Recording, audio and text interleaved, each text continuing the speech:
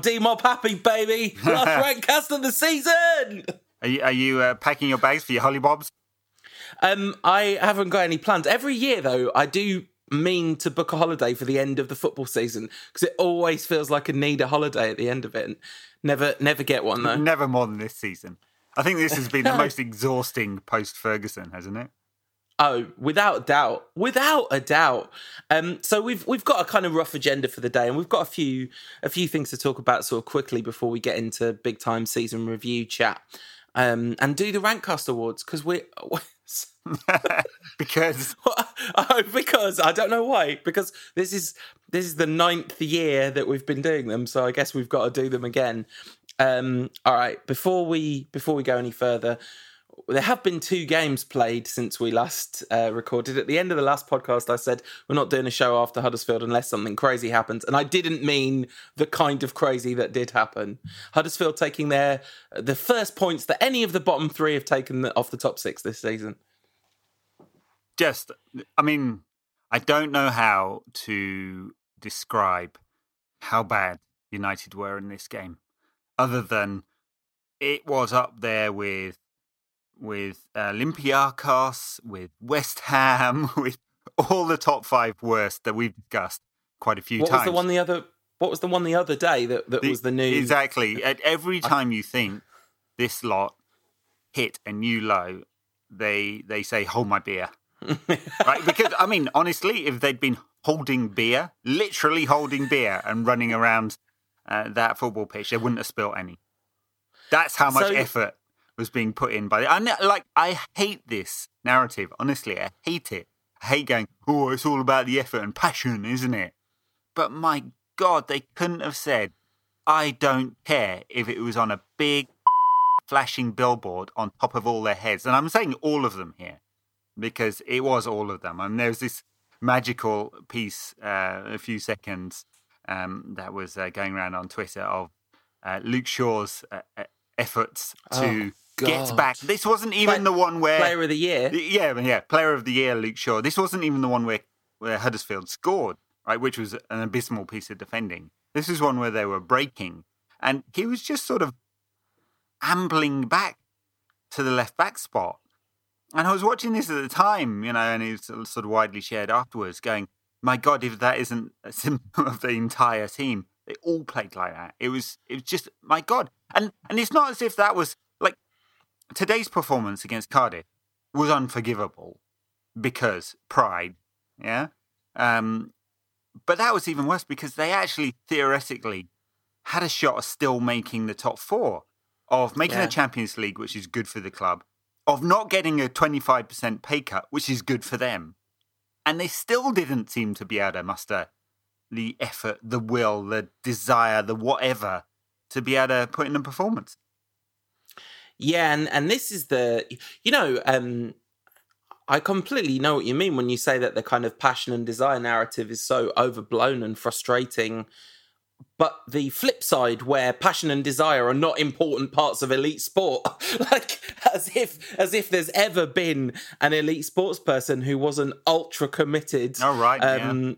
So it's obviously that is a component. That's a component to this whole mess too.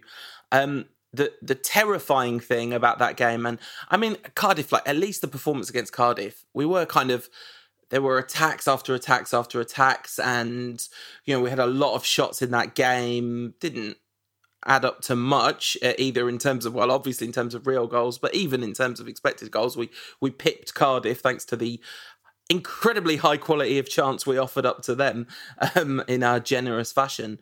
But the really worrying thing about this is the spirit in the camp, which for the last 3 months has obviously, I don't know how long it is, I'm saying 3 months, but basically, when was the last time this looked like a United committed behind the manager camp? Paris away. It's a long time. Yeah, exactly. Ever since then. And then the Arsenal game after that, we were pretty good in that game. Or we certainly were good for periods of that game. But the last month in particular, month and a half, God, it's been awful. I don't know how anyone's got any hope. I was really excited for Solskjaer to get the job permanently, and I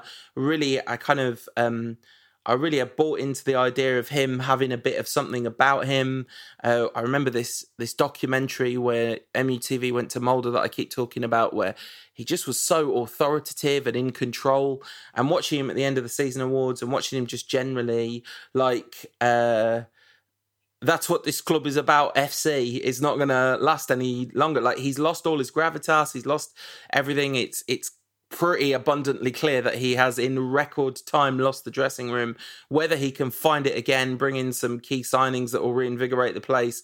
I'm not saying we should sack him because that would be ridiculous, but it's very upsetting how quickly and how dramatically it's all gone wrong, isn't it?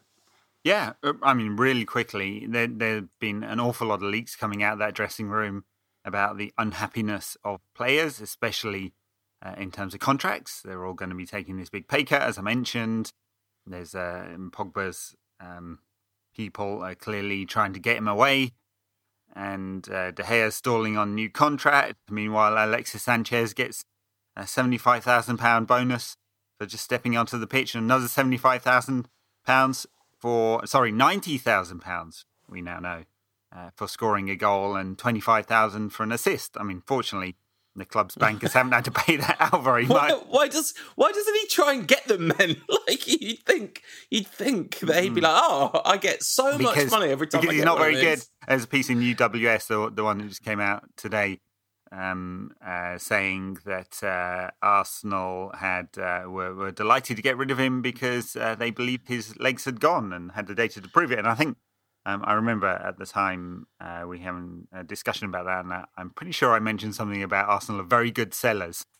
And Wenger was, and over the years he's got rid of players, like not too many players left Arsenal and got better.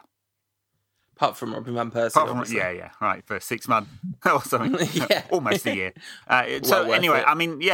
Look, everyone was terrible in this game. They've been terrible for a month. They don't seem to be able to rouse themselves. Where I do buy into the foot narrative is, well, if they're in poor form, at least bloody run. That's free, mate. That is free. And I've given a lot of pass on this pod, haven't I? Because as Solskjaer says, like every third sentence in his press conferences, they're not fit enough. And he was trying to play this high intensity game. They got a bunch of injuries. He stopped that. The tactical change has been pretty damaging for United, and that's kind of cope with the injuries, one, and the lack of fitness, two. But, at least go for an hour. What's the excuse in the first 5 minutes? Yeah. No, absolutely. Cardiff, then, the nice thing about it was Mason Greenwood in the starting 11. He should have got about 5, shouldn't he? Yeah, 7 shots on goal. He's never going to make Greenwood. It. Been him already. By miles and miles and miles, the kind of got into the best positions of any United player when he was taking shots, and he is a natural. I definitely think he should be in the starting 11 for the first game of next season. I think we should be looking at Martial, Rashford, and Greenwood next season for the front three. Well, we'll come on to that one, right? That's absolutely a topic point on this. I was pretty excited to see him, and that balance that he's got that has been really evident in the under 18s and the under 23s. This side was evident in the first team, wasn't it? And he gets into really nice positions and he's able to pass players. I was really surprised. One really good chance he had, he sort of tried to poke it with the outside of his left foot. He scored 15 goals with his right foot this season or something like that, I guess nerves getting to him, but it was really nice. In the United app before the game, they had the starting 11, and he said, "Which is the player that you're most excited to see in today's game?" And Greenwood got like 70%. 1% of people vote Chris Smalling.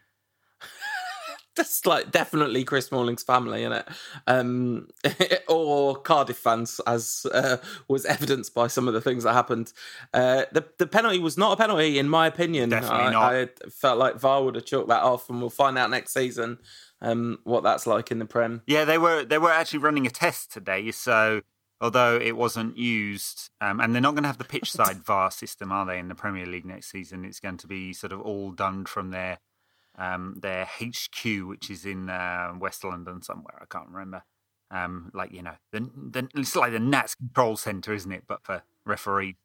And Skynet, isn't it? That's what it is. It's referee right. Skynet. That's right. So they have a panel of referees with loads of screens on looking at it. I wonder what they would have come back with that one. Surely it would have been wiped off. But yeah, I kind of, in a way, I think that system's a bit better without having a long rant about VAR, just because the whole referees going to the side of the pitch is dramatic for people watching on TV, but in a stadium, especially in a stadium like Old Trafford that hasn't got any screens, or not, at least not any good ones, it's just dead air. Yeah, and absolutely. And, that lack of clarity will be a real problem. I mean, perhaps Tottenham fans might disagree with that, but they've obviously got some pretty good screens at their new stadium. They had quite the moment with the VAR no goal offside. A friend of mine who's a Tottenham blogger, put out T-shirts that said VAR offside no goal, which is really, really funny. And we'll talk a little bit about the Champions League in a minute. I've got nothing else to say about the Cardiff game. The goal that we conceded was hilariously appalling. I mean, listen, worth pointing out that Pogba, McTominay, Pereira, Lingard, Rashford, Greenwood all started this club. And then Gomez came on, this club. So a lot of this club action, which is great. Now, unfortunately, this club is also about losing 2-0 to Cardiff. And Cardiff fans singing "You're just a rubbish Neil Warnock" at Ole Gunnar Solskjaer. Listen, you pathetic weasels. You are relegated what you deserve with that absolute Brexit scumbag at your helm. That's right, yeah. The whole this club thing... it's starting to grate. I've got to be honest. United's playing not only in the press and the marketing on the history and stuff like that. I half expect any lack of signings this summer to then be put down to it's all going to be about youth. It's in the recent history of this club that we invest poorly in the transfer window. That's what our traditions have been terrible are built on, don't you know? Talking of which, Jamie Carragher calling out Gary Neville for his pathetic lack of engagement with the Glazer ownership. All Neville's criticisms basically aimed at Ed Woodward.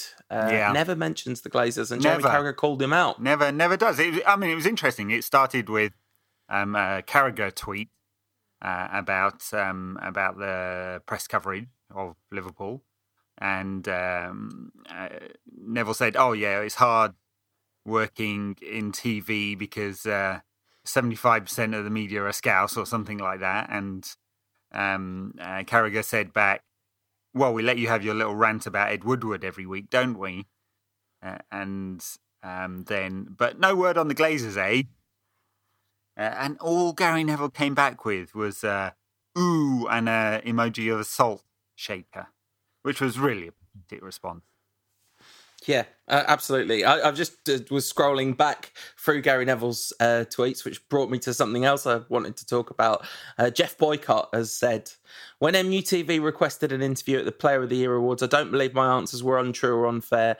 The newspaper headlines are at it again, making out I slag people off. Please listen to the whole interview and not just the certain comments in certain newspapers. I've supported our club for 55 years and was delighted to be a guest at the Player of the Year Awards, but I won't lie about this year's football. I've loved Man United through good times and bads and will continue to, but I don't look at everything through red-coloured spectacles." Now so there are listeners all over the world listening to this podcast. Some of them are in America where they don't have cricket, so they won't know who Jeff Boycott is.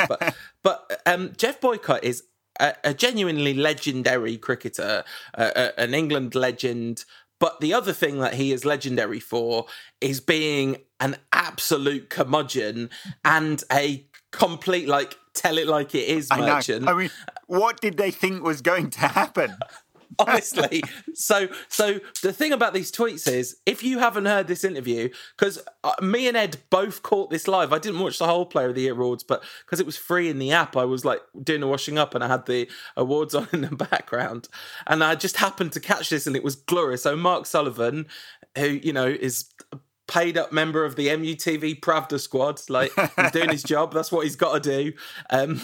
He says to Boycott, what does this club mean to you? And Boycott goes, well, this year, disappointment. It was great. So it was hilariously off script.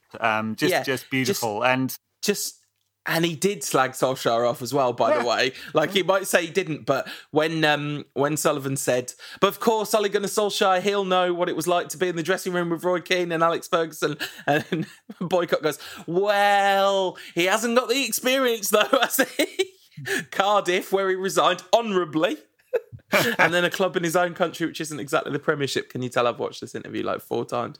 It was very funny, anyway. Jeff Boycott, for our overseas listeners, was not only a famous curmudgeon post retirement, but the man who would straight bat everything.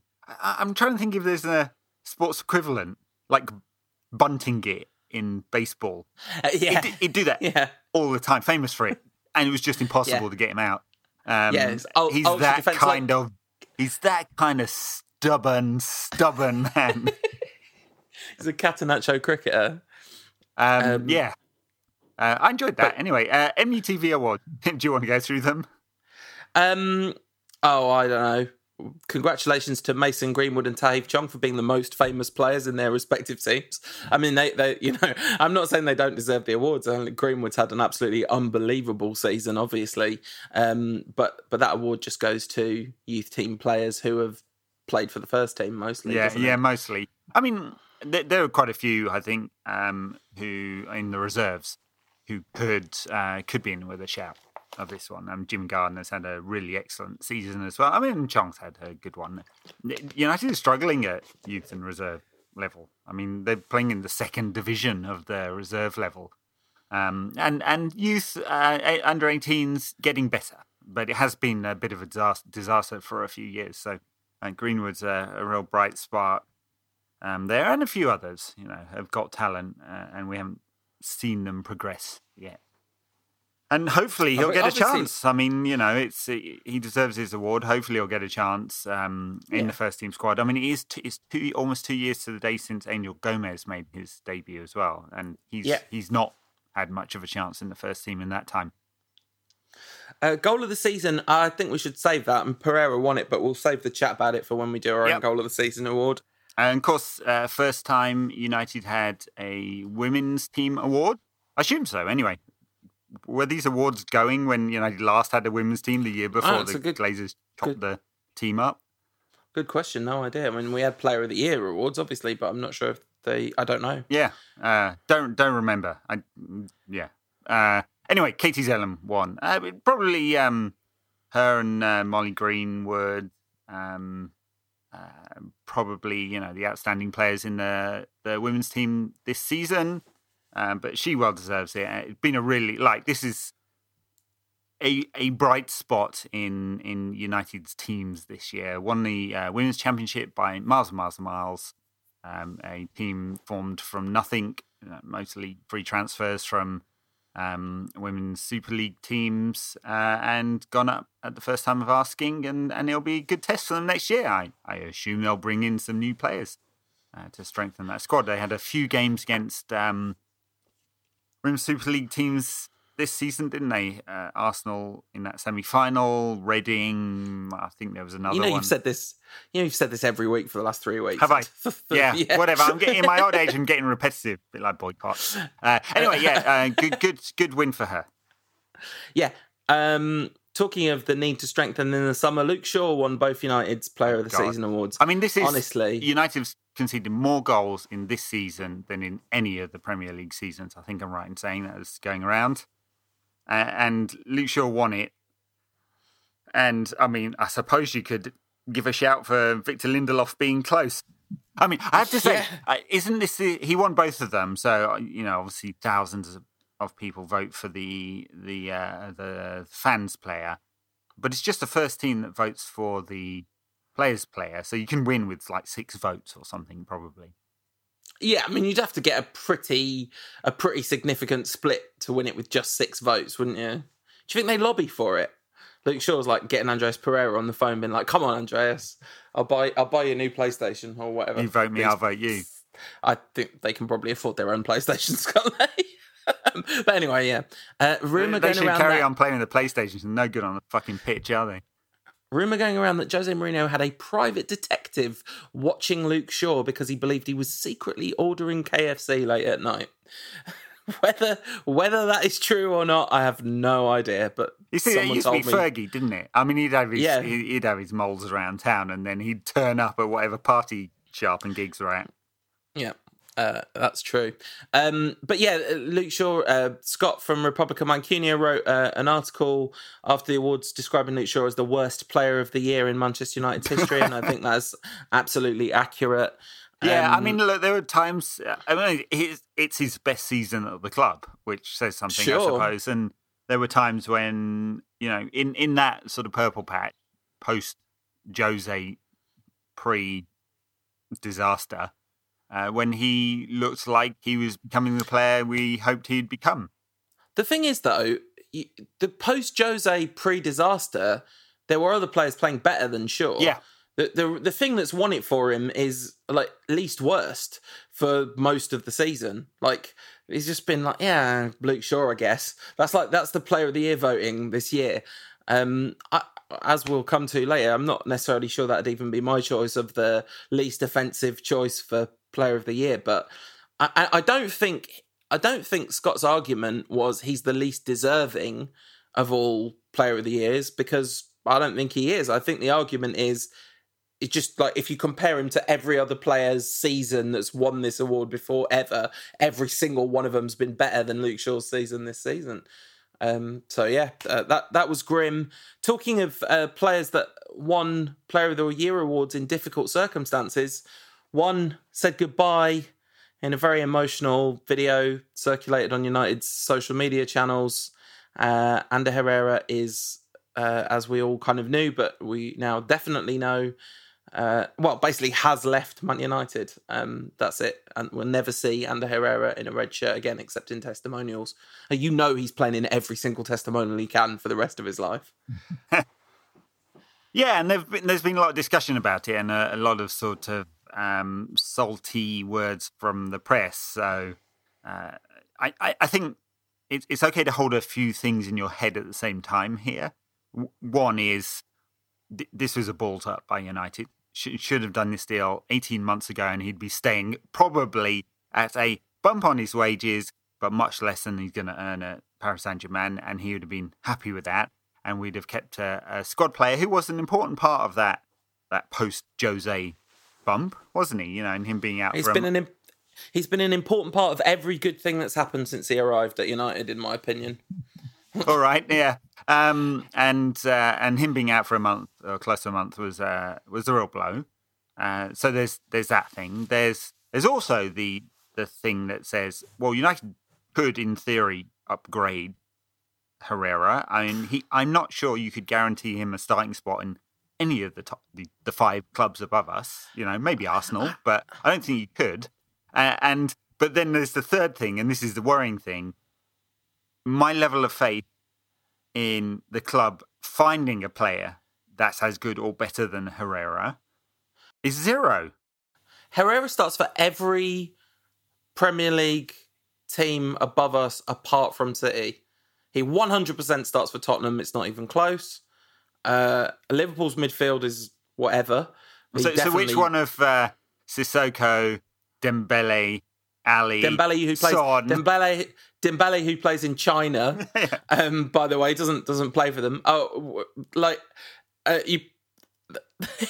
Tottenham Hotspur's deep lying midfield options are like being held together by Pochettino and a piece of string. Herrera's natural level is so far above, honestly, the slander that Ander Herrera has received on this show and in the wider world. He's been ruined by Man United. He never should have come near us. It's such a shame that Ander Herrera decided to come to Man United and be abused and used by How many Louis games do you van reckon Gaal. he'll start for Paris Saint-Germain? Let's take a number now. Like Paris Saint-Germain are going to play 60 games next season. Give me a number.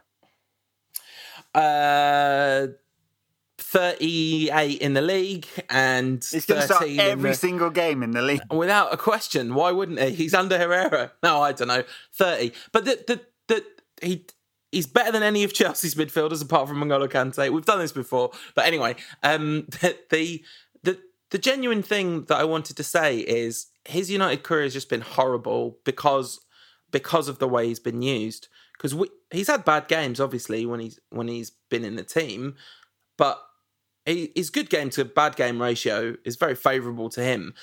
The thing that's happened to him, he's just been chopped and changed all around. He was wasted by Van Gaal for the first two halves, like first half of Van Gaal's first season and the first half of his second season. Almost all the good football under Van Gaal had Herrera as a key part of it, especially when it was really good. Jose reinvented him as a 6 because he couldn't think of a better way of using him, and then wasted 2 years of his career on that nonsense. Like, it's a shambles. 4 years down the absolute drain. I think he was always a 6 out of 10, wasn't he? What's up with you and Ander Herrera? Like, when did this happen? No. Look, he is the closest thing we've got to Nicky Butt, which it is my feeling about it. He's a good player, not a great player. You need the Nicky Butts in your squad to do well, and he has done well for periods of his United career. And I think it's a real shame that United have buggered this one up. He should be staying. He's not worth 300 grand a week, but he would have accepted way less than that if this deal had been done 18 months. Yeah, and by the way, I don't think he's worth 300 grand a week either. But the thing that I think is United have messed up Ander Herrera since the day he arrived. That's my overwhelming feeling. It's just, here is a player who's been messed about by the managers at this club, far too much. And I wish him very well in the future, and I hope he wins. I don't know, he's at PSG, so I can't hope he wins anything, but he will win 1 million league titles in the next 4 years, won't he? Well, I'm going to guess it's probably more likely to be 4 league titles he's going to win the next 4 years. Don't they give him an extra one for how many points they finish ahead every season? Probably. So, talking of him starting for teams above us, I reckon he would start for either of the Champions League finalists in the Champions League final. Football's a bit crazy, isn't it, Ed? Yeah, I suppose so. I mean, these things happen, don't they? Last minute winners. We've had a few in European competitions down the years. I mean, Liverpool talking about getting misty-eyed about it. Liverpool were 3-0 down against a team with Leo Messi in it, and Tottenham won with the last kick of the game 2 games in a row, and you're like, you know what, these things happen. No, football isn't romantic and amazing. It's just a statistical quirk. Also, Ander Herrera's rubbish. I enjoyed the Spurs game an awful lot more than the Liverpool game. Got to admit that one. Yeah, it was. I mean, I actually kind of felt slightly nauseous watching that Liverpool game. Really bizarre how flat Barcelona were. I mean, you know, okay, there was a good atmosphere at Anfield. They turn it on once in a while, don't they? For their gathering press, and it was, you know, they were, every shot they had they were scoring with, basically. But like Barcelona, so flat. What, you know, like one goal broke them basically, and then they just went in it after that. Yeah, absolutely. Weird how, like, well, I mean, you know, listen, that first game, Barcelona were not all that good. It's just Messi took the game by the scruff of the neck for a few minutes, and he was never able to do that in that second leg. And you have to give credit to the way Liverpool played as well. I mean, they handled Messi really well. They crowded him out really effectively. It was completely remarkable, of course. And then, then the next night, it was kind of even more exciting, the Spurs game, not just the tribalist side of it, but the way it went down with Spurs, because it was a turnaround within a half, wasn't it? Yeah, right. And I mean, like, standalone, Liverpool winning 4-0 was a remarkable result, but it didn't make it that exciting unless you really wanted Liverpool to win, which obviously I didn't. This one was different because I didn't really have a preference, Ajax or Spurs. I suppose probably Ajax, because they're they've got a budget the third the size of Spurs is, and it's an exciting young team who will all be playing in Barcelona next season, by the looks of it. But yeah, Spurs were It weren't that bad in the first half. I actually thought they created some good chances. They were just a bit loose defensively, weren't they? And Ajax was zipping the ball around really quickly. And Pochettino demonstrated once again why he would have been a fine signing for Manchester United by winning the game with a goal change. I mean, he threw on Llorente and Spurs went long ball. And it absolutely destroyed Ajax. He definitely watched the highlights of the Europa League final against us at half time. Well, maybe he had Jose on. Jose, what should I do? Hoof it. Can you not knock it? Lob it up to the big man. It totally worked. Lucas Moura, who is a fascist, scored an incredible hat-trick. The second and third goals in that hat-trick, the second one where it's all bobbling around like that, when you get a goal-mouth scramble and like a brilliant chance is cleared, it is so rare that the attacking side then get their heads together quick enough to score in the immediate aftermath of that. Those things seem to get cleared every time, but he did absolutely brilliantly. And then his finish for the third under that level of pressure, Ali's touch as well for the pasta Moura, totally remarkable. And maybe Fergie was wrong when he chose not to spend, when he said it was crazy to spend £30 million on a teenager some 10 years after he'd spent £30 million on a teenager. Yeah. I mean, Moura's interesting, isn't he? Not just for his far-right views, but for the sort of in and out performances he's had over his career. I mean, he seems to be putting it together for Spurs, and he's flexible that he plays in a number of positions, often off the right, but up front with Kane and Son not available, or Kane not available for this one. And you know, he's been, 25 million? He's been a really good purchase for Spurs. And yeah, he's got them a place in the Champions League final, which has certainly paid that feedback pretty. The really interesting thing, apart from like Spurs going long ball, was how quickly Ajax crumbled. And they've just been so composed in this season's Champions League. You didn't really expect that. And it was the player that like everyone is going on about, and like I mentioned in our transfer piece a couple of months ago, and Mathis de Ligt, who just melted, just couldn't cope with it. And I mean, he'll learn something from that. He's too good a player, I think, to spend his career being singled out by long balls to big men. I mean, it's not going to happen too often in Spain, is it? But yeah, it was a pretty crude way of doing it. But one you figure that they'd worked out beforehand as a potential fallback. Yeah, and now we're in a position where there are... I mean, if you told us 10 years ago when we started this podcast that there would be 4 out of the 4 European finalists would be British clubs and United would be nowhere near and finishing 6th, I think we would have been quite surprised. A kind of weird quirk that neither Manchester club is part of it, and that 3 London clubs are in the finals of these things. That is surprising. Where's Arsene Wenger claiming a power shift to London when you need him? Yeah. I mean, the fact that City just won the league, of course, and just nipping Liverpool, like we're recording, obviously, after that's all done and dusted, and the worst possible outcome is avoided for Man United fans with a tribalist bent. I think I'm not totally comfortable with being like, oh yeah, I'm glad that the team funded by soft power and financial doping have beaten a team who've like organically grown it by backing a really good manager in the transfer market. I did this whole piece on the ESPN podcast a few months back. Neil Henderson from Anfield Rap, and my argument, the way I rationalise this one is like some massive rationalisation is, yes, absolutely, City are doing this soft power for an abusive regime, so we forget about their terrible human rights record, and it's crude financial doping, which we now know the £1 billion extent of, don't we? And it's disgusting, but they're not a real club. This is a kind of crusty, sheeted, wet dream for some Emirati to broadcast their greatness around the world. So that's how I rid myself of the fact that they had to win. So I'm making your argument for you but at least they beat us. Yeah, using their evil powers for good. No, I don't know. In the end, I just felt very flat about the whole thing. And of course, for I have to say, I've been thinking a lot about tribalism lately, and I'm not going to go into that on this podcast, which is mostly for people who are super into tribalism.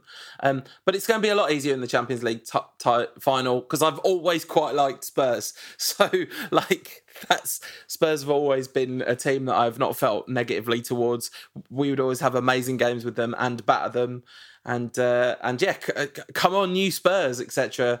They're hotshot Tottenham. They are the Super Spurs. Everybody knows they're the football connoisseurs, in the immortal words of Chaz and Dave. Yeah, you're besties, right? You Chaz, and absolutely. Juan, who I suspect is also doing one, isn't he? Along with Ander. He's we'll not see. signed. Well, it's not been announced that he didn't have a teary departure video. He definitely will if he goes, though, won't he? Yeah.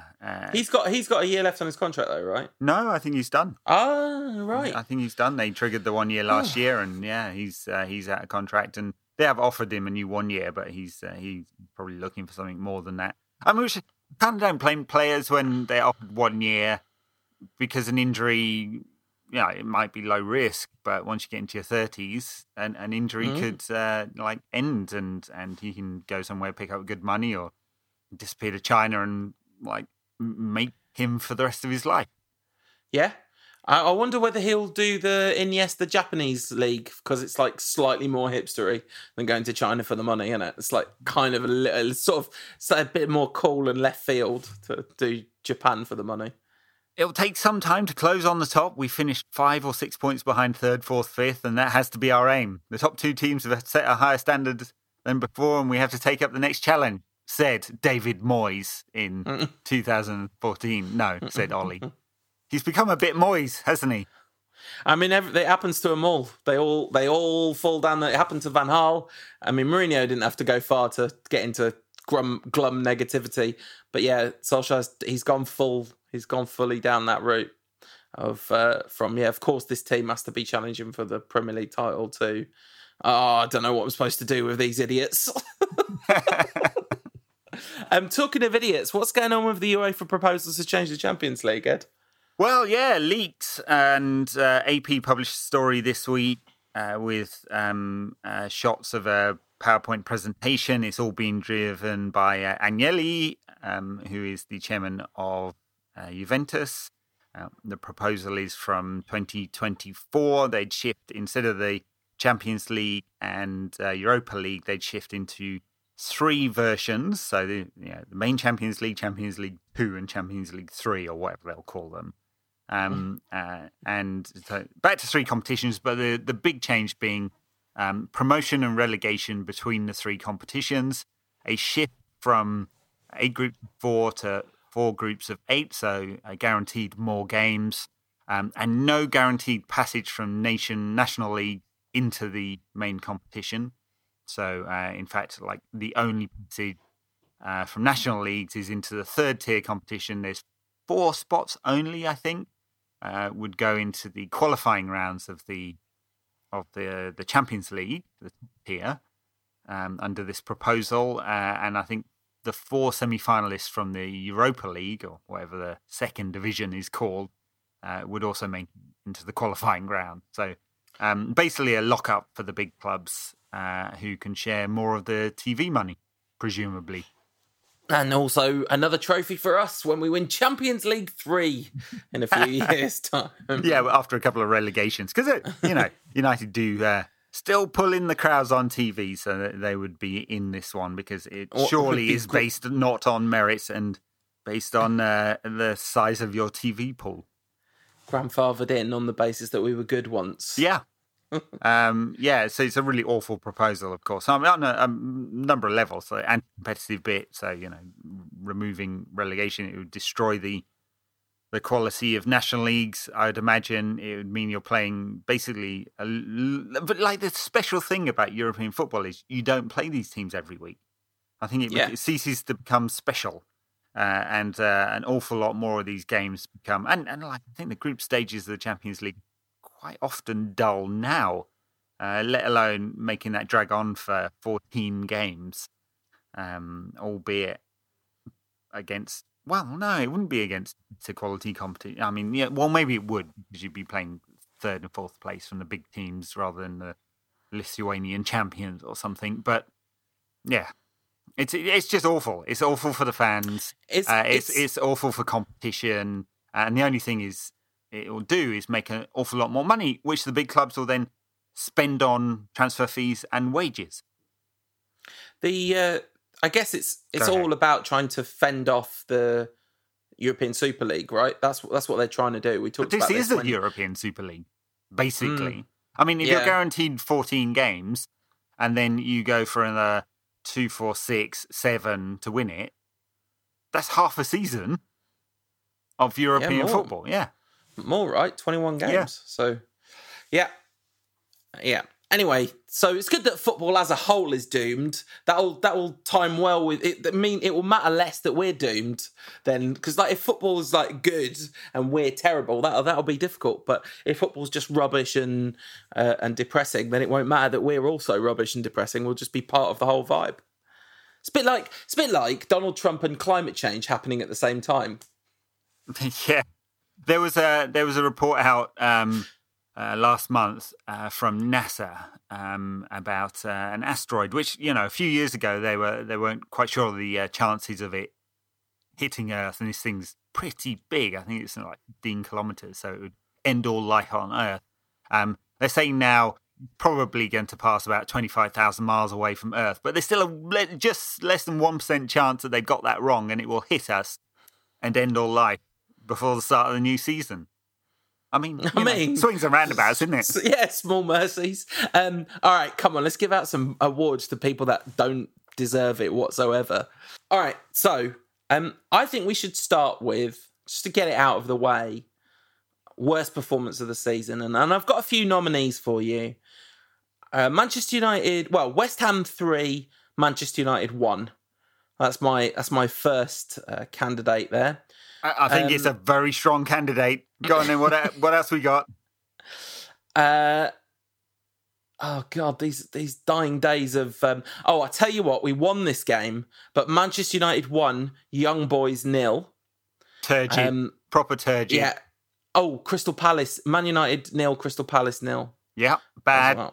That was really bad. All right, and then we come to... So those are all Mourinho era nominees. You've forgotten Liverpool 3, United 1. I mean... In December. Yeah, that was really bad. That was really bad. Okay. Valencia 2, United 1 just before that. That was really bad as well. It was, but it's away at Valencia, so I discounted that. Oh, yeah, it was. Yeah. It's just... Yeah. So... Yeah, it was. But it's not going to win. That's definitely not going to win. So now we have to come to the Solskjaer era. And I think we should probably start with when it started to get really grim, Everton 4, Manchester United 0. And then Huddersfield... I lost 2-1 away at Wolves before that. That was bad. I mean, the loss at Arsenal just before that wasn't so bad, was it? There's no way a 2-1 loss away at Wolves is going to compete with the West Ham game or that 4-0 loss to Everton. No, I'm just discussing the merits of potential options. Don't chuck these also-rans into the mix where we've got elite competition here. We are talking about the creme de la creme of poop. But I tell you what, even though it's not a loss, Huddersfield 1, Manchester United 1, the only thing I've seen of that is the Luke Shaw clip, and that's going on my list just for that moment. God. I mean, just a Big Mac down the end. Oh no, sorry, it's a family bucket, isn't it? It's like dog track. Come on, Lukey. Come on, Luke. You can do it. No, for me. Well, are we going to pick a winner out of all this? Yeah, we got to. For me, it's West Ham. It was just, this was a cry for help. They say cut across the wrist to make a statement, cut down to make an impact. Right? This was cutting down. This was Jose going, I'm at the end. Help me. Ed, I'm sorry to say this, but could you come up with a different analogy, given that the Samaritans ask that you don't people in give the media advice. don't give specific advice, and I'm a mental health professional. All right. Thank you. For me, it has to be United at West Ham.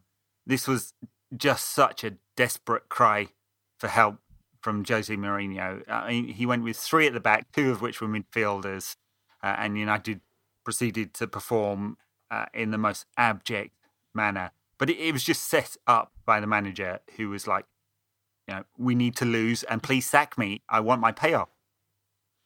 That game, just looking at the starting 11, is absolutely hilarious. But yeah, I mean, I have to say, I don't know if that was worse than some of the stuff that we've been served up in the last month.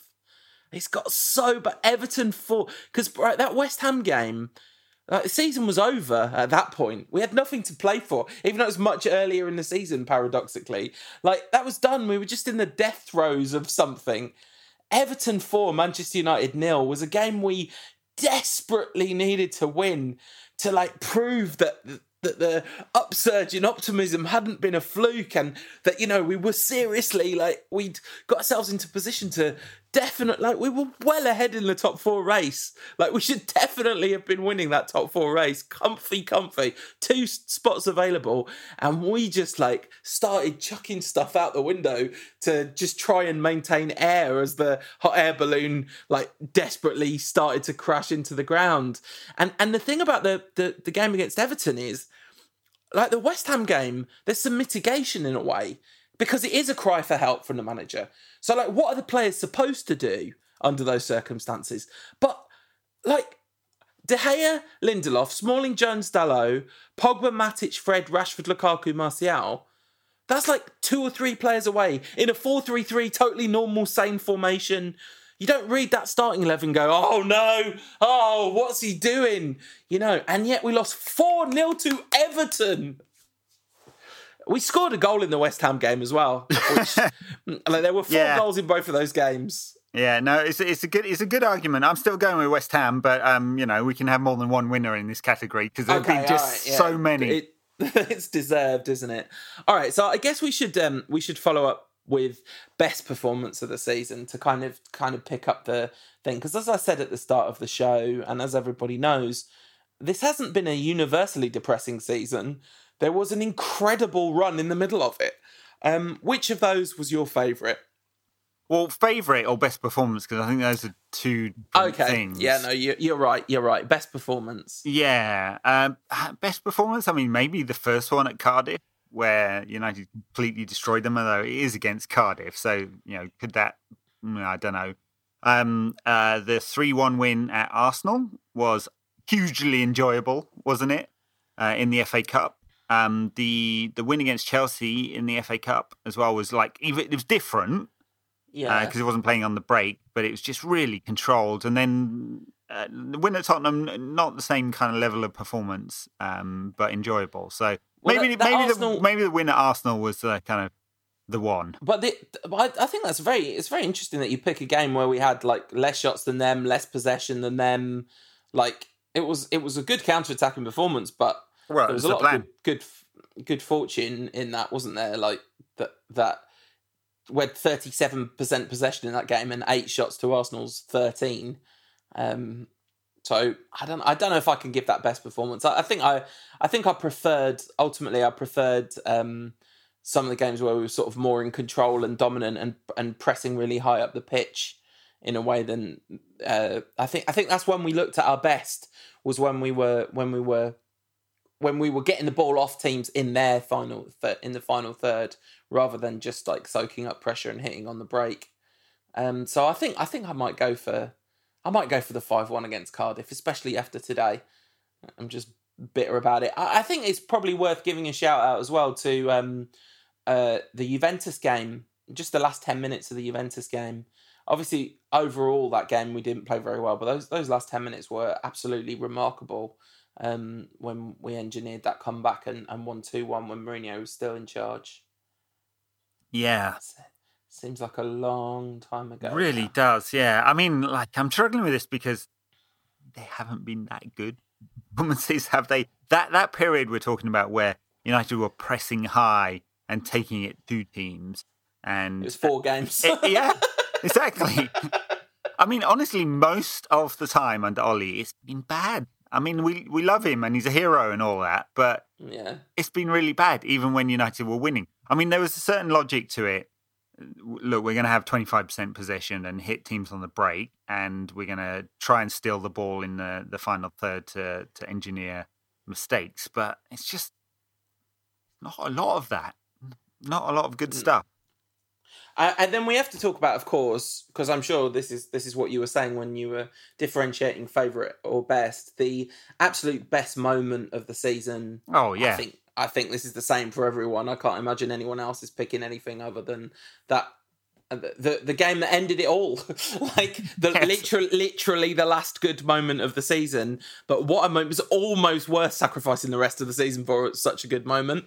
This is the reason why I'm ultra gutted we're not in the Champions League next season, because the fact that it was on the stage of the Champions League added so much to it, and that was obviously the PSG game. Yeah, I was going to. That moment when Rashford put away the penalty, I along with every other United fan at the game or watching on TV, went bonkers. So yeah, that was the moment. That was magic. And then after that, loss, terrible performance against Watford, loss, terrible performance against West Ham, loss. Terrible performance against Chelsea and Huddersfield. Loss. By the way, you missed out a loss. That's how bad it was. There's another loss in there that you missed out. So yeah, just it's just been ultra grim. We thoroughly burnt out our season on that glorious night in Paris. But it was glorious, like the pictures of Greenwood celebrating at the end, and and was Garner was on the pitch too. Chong was on the pitch.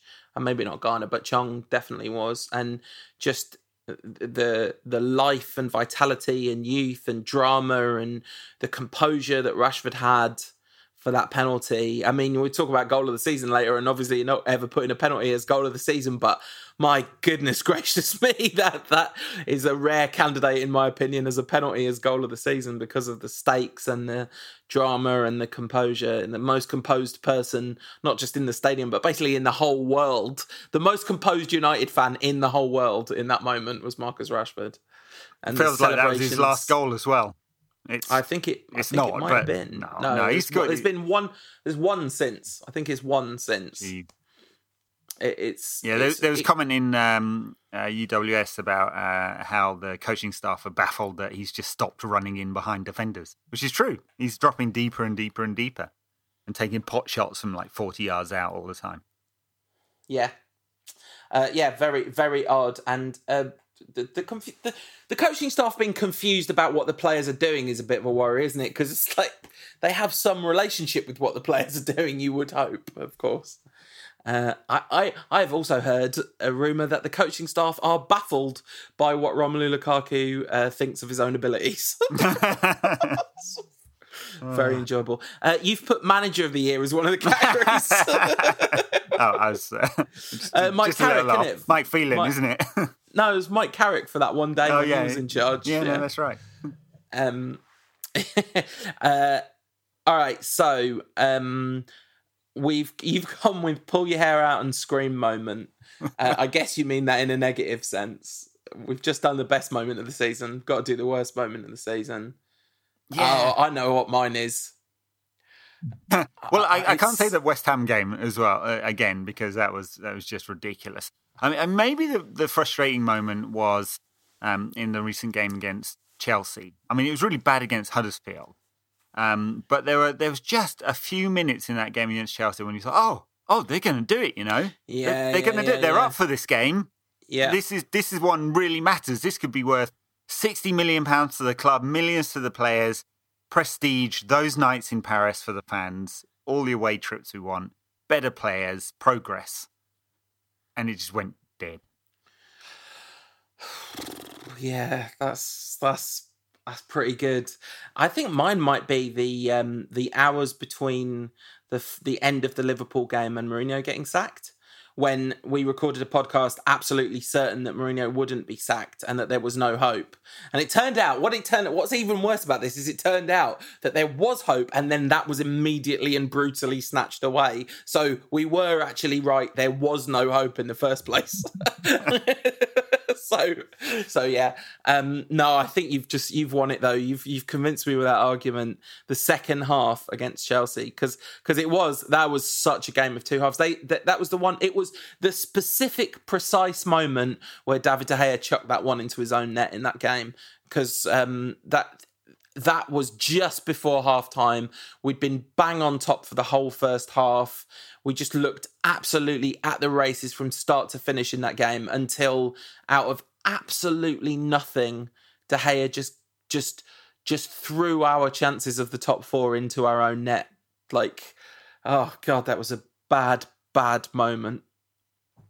We should have done best moment second. That was bad now depressed ourselves. Much like Ollie should have lost his first 10 games in charge and then gone on an amazing run towards the end of the season, narrowly missing out on the top four. That would have been an awful lot better. All right, goal of the season then. Yeah, there's a few contenders here, aren't there? Yeah, Go on. So, what are your contenders then? Well, I watched the compilation that you shared. That was the official United contenders, and I think I can remember most of them. So Pogba against Young Boys, Martial against Cardiff, the little passy flicky one. I really like that goal. Rashford against Brighton, the one bent in from a really narrow range. Yeah. Obviously the Pereira worldie that won it. Martial again against Fulham. Yeah, nice goal. Yeah, very nice. And there was one more. Oh, Lingard against Arsenal. That was a nice goal, but I'm not sure it's a goal of the season contender. He took it nicely, didn't he? For first time. Yeah, lovely finish. Yeah, lovely finish. A very good goal kind of thing.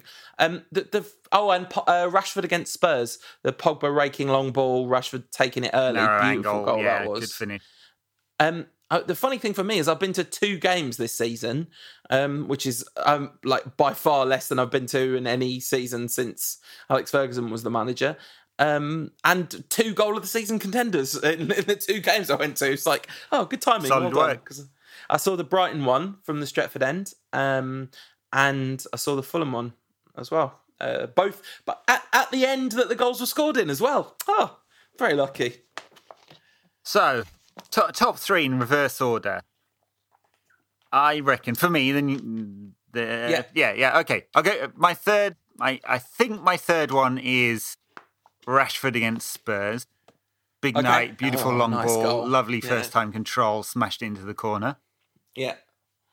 My second, I think, is Martial against Fulham. Yeah, okay. Dribble. Second. And first, I think, is the Pereira worldie, but I don't know. It's not. I mean, it's a great long-range shot, but yeah, I'm on the fence here. The thing about long-range shots, unless you're talking about Rooney's volley against Newcastle, like unless it's an absolutely outrageous technique from distance, there's something about long-range shots where I always think like, well, if you're good at football, I mean, like really good, if you're a Premier League quality footballer and you take a lot of shots from long range, occasionally you're going to find one from the top corner. But I like occasionally being like 0.01. yeah, exactly. There's just something about them where it's like, well done, you got it right that time. I suppose that's all good goals, isn't it? I don't know. I like a bit of skill. I like a bit of technical dribbly type skill. I like a little flick or a trick. You like this tippy-tappy nonsense that they have at City and Liverpool. Yeah, I mean, for that. I properly love the tippy-tappy nonsense. Bad week for tippy-tappy nonsense, though. Ajax and Barcelona both going out in the same week. That's bad week. Johan Cruyff has not stopped turning in his grave since that happened. Beaten by a long ball and Liverpool. He'll be fuming. Too right. So, yeah. I think that I'm going to put Pereira in third place. Fantastic goal if you like that sort of thing. I'm going to put Rashford against Brighton in second place. The cut inside and the goal from the narrow angle. Yeah, just remember seeing it in person and not being able to work out what had happened and then seeing it on video and just been blown away. And Martial against Fulham is goal of the season. And definitely the fact that I was at the game for my top two is hugely influencing their selection. Fair enough. How are we doing on the awards? Any more awards? Yeah, I mean, you have put here, Ed, player ratings. Oh, yeah. I think we've got to do that. All right, so we're going to do that. We're going to do the whole squad. Yeah, I've got the list. I've got the squad list. All right. I've got my screen capture. I have an app that stitches screen captures together of the whole squad. I don't know when I did this, but I've got the whole squad and there are a bunch of red X's. I think this is when I was thinking about which players should survive. Not many. Right. So, what are we doing? Are we doing a rating out of 10? Yeah, rating out of 10. We've got keepers, De Gea, Grant, Romero and Pereira. I mean, Pereira, we don't have to give him a number. I don't think he's been at the club much. Grant, he got one game, didn't he? Yeah, and made a rick in it in the penalty shootout. We lost the penalty shootout. De Gea, and the other thing we should say, are we giving absolute ratings or relative ratings? And what I mean by that is, like, is this a level playing field where we're rating their absolute performance over the course of the season? Are we saying, like Dave, for example, absolute performance might be a 6. Relative performance versus his normal standards might be like a 2. Yeah, okay. I think we're doing a sort of a slightly fudged combination of both. All right, and so sitting on the fence as normal. Okay, fair enough. No, all right, no. I tell you what. We'll do absolute performance. I don't know if it's possible to do absolute performance. Okay, we'll fudge it. Go on, whatever. It's got to be a bit relative, hasn't it? Go on. Well, I've just given my number for Dave then. It's a 6. I think 6 out of 10 is incredibly generous for David De Gea this season because I think that first of all, like when you put a bit of relativity in there, he's just cost us so dearly at the end. Like this is recency bias because I'm sure he's saved us some points at some point in the season, but the desperate level that his performance dropped to, I can't give him more than a 3 out of 10 for the season. High. Who scored has him at 6.52. And with that's like, all right. He's 6.52 out of 10. No, they're really bad on goalkeepers, particularly bad on goalkeepers. I think. Yeah. I think that 5 out of 10 is probably fair. All right. Flappy Serge. Is it fair? Is 5 out of 10 generous? Well, I mean, again, recency bias. I think you're right there. He wasn't. He was soft, I think, his form. You know, there were a few like Dave Evolve might have saved that, but 10. Like normal humans wouldn't. Yeah. And then he went bad. All right, 5 out of 10. All right. Flappy Serge. Did he get any goals? Get games?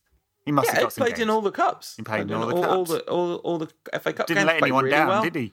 No, 7 out of 10. Yeah, that's fair enough. If it was just on the games that he'd played and sort of not taking a point off for how little he's played, I think he'd get an 8 out of 10. I don't think he dropped to less than an 8 out of 10 when he played. No, probably not. I don't remember him ever having to do an awful lot. He made like a good double save in one of the games. All right. Yeah. 7 out of 10, Flappy Serge. Well done. Lee Grant. Yeah, whatever. It doesn't. NA. Fantastic social media game. 10 out of 10. Yeah. What was the point? Victor Lindelof. It's an interesting one because relative to his own previous United seasons, he's dropped a clear 10 out of 10 banger. But I would say 7 out of 10. A lot of perfectly decent games. Not that many mistakes, but some. No, and I think it wasn't very good actually under Mourinho. And this is good. He was second period of. He was like the only one who was all right in the latter period under Mourinho. I think this is a United team that's conceded an awful lot of goals, and they're not all David De Gea throwing them in, are they? So well, no, but they're not all Victor Lindelof either. No. But yeah. I mean, I think he's got a lot better in the second half of the season, and he now looks like a very composed defender. I think he needs better players around him. So, I don't know. I'm going for a 6.5 or 7, somewhere around there. 6.5. 6.5 for Lindelof. And he can get better. And if he put the second half of his season together for the whole season, yeah, we've got a defender. I think he gets 7 out of 10 because I think you are overstating how bad he was in the first half of the season by quite a lot. I think he was easily one of the better players at United in the first half of the season. 4 goals we conceded in the league. Well, that you have to go down to West Ham in 10th for a team that scored 5. Well, all right, yeah.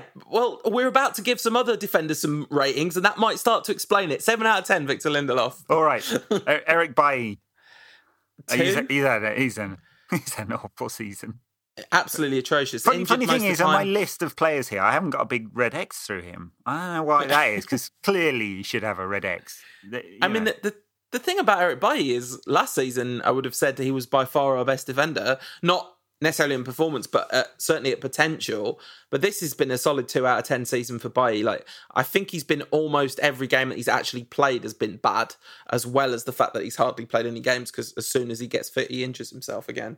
Yeah, there's been some speculation that Arsenal are interested.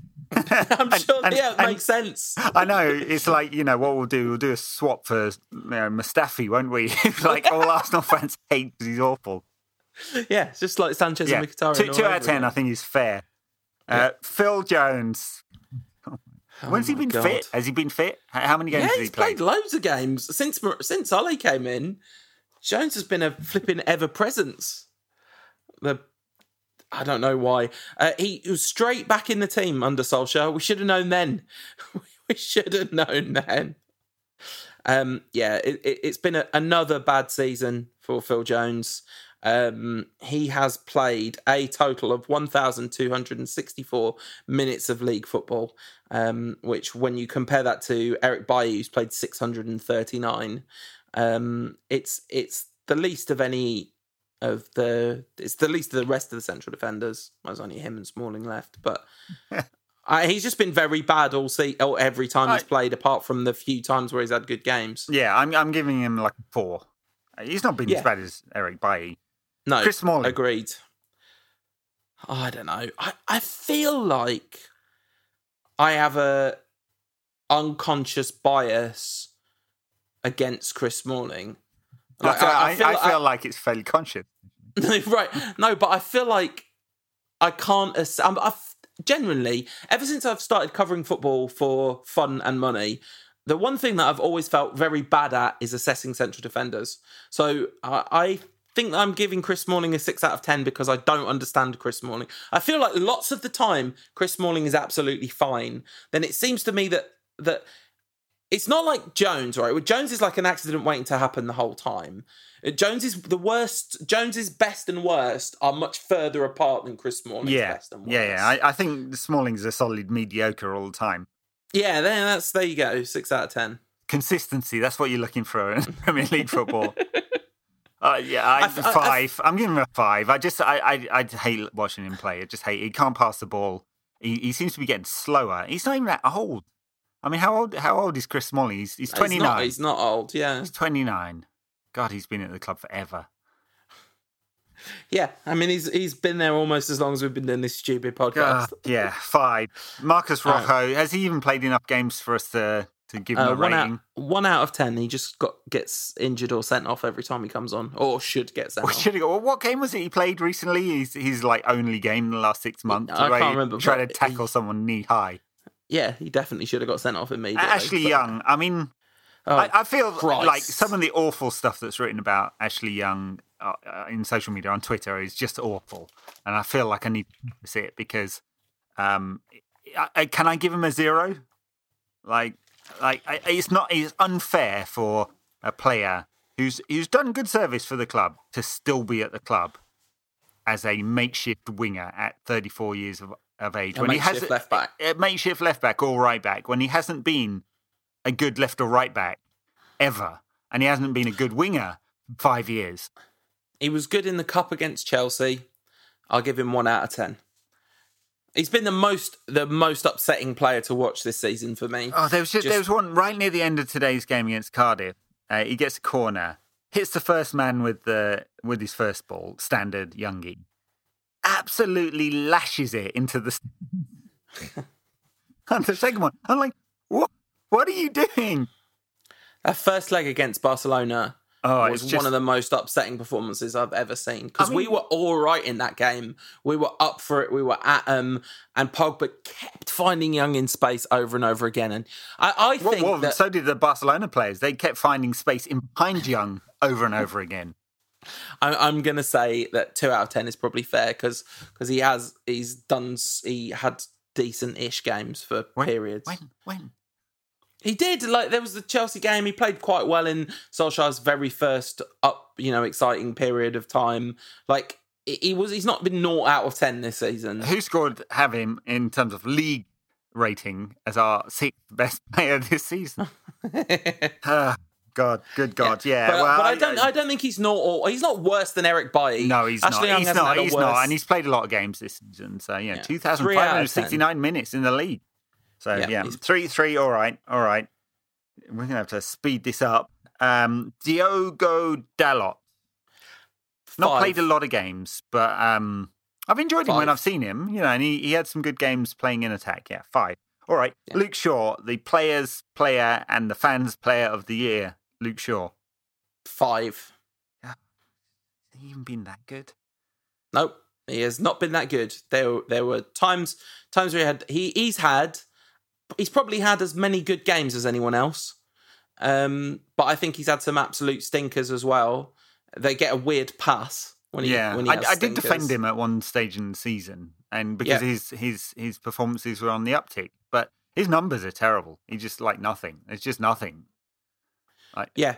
Well, he's got 4 assists. I don't know where they came from. Apparently, he's got 4 assists. All right, 6 out of 10 season. 6 out of 10 season. Antonio Valencia has had a 2 out of 10. Not out of 10. 0 para el capitán. Well, he came on today for his goodbye. Yeah. Hasta luego. Matteo Darmian. I mean, I'm going to give him a 1 because he's barely played, except inexplicably he was picked to play in the derby. Yep. Perfect. Next. Paul Pogba. Oh. Is he like if you didn't watch football and only looked at the numbers, you'd go, good season.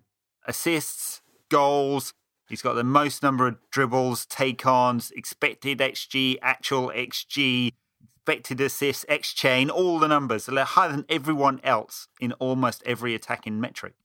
He's been our best player this season. Paul Pogba has. But he's also, today's game, I hate this narrative of, he's just lazy. But what was that today?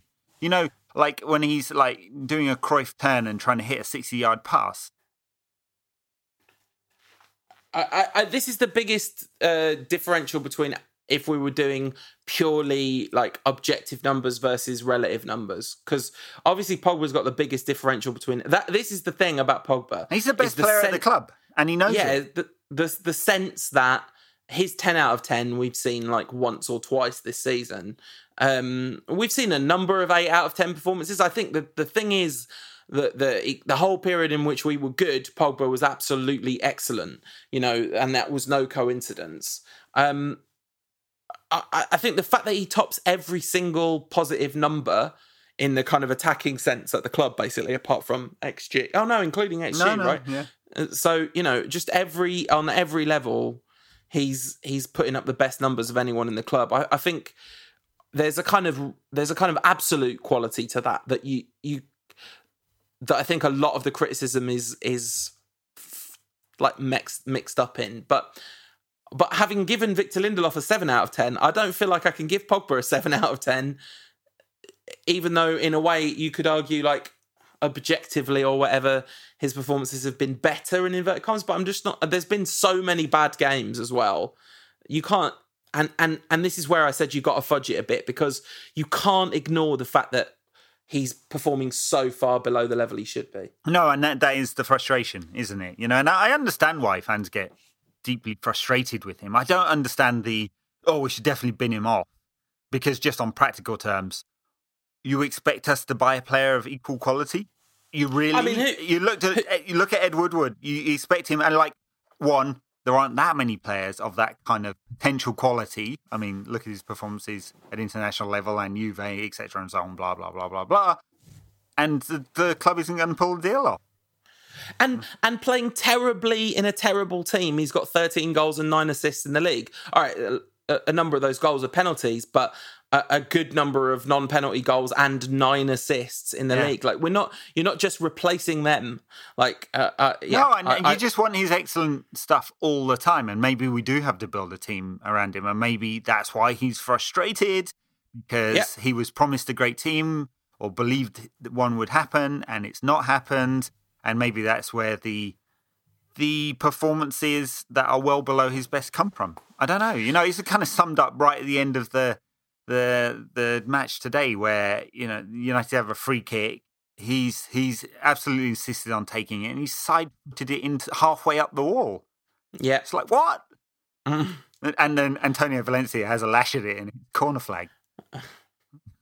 I'm not going to miss him. All right, 1 or 2 sentences on everyone left. And all right. So, sorry. So Pogba's a 7. I gave Victor Lindelof a 6.5. When Mata, I'm giving Pogba a 6. Mata's a 5 out of 10 season. I love watching him, but like even he can't be bothered anymore. You look at his blog and it's like one-liners. Sorry, should be better. Sorry. I think 7 is generous for Pogba. By the way, I'm going 6. 13-goal season in the league. Yeah, but a lot of those are penalties. Sound like a Scouser, but no, yeah. All right.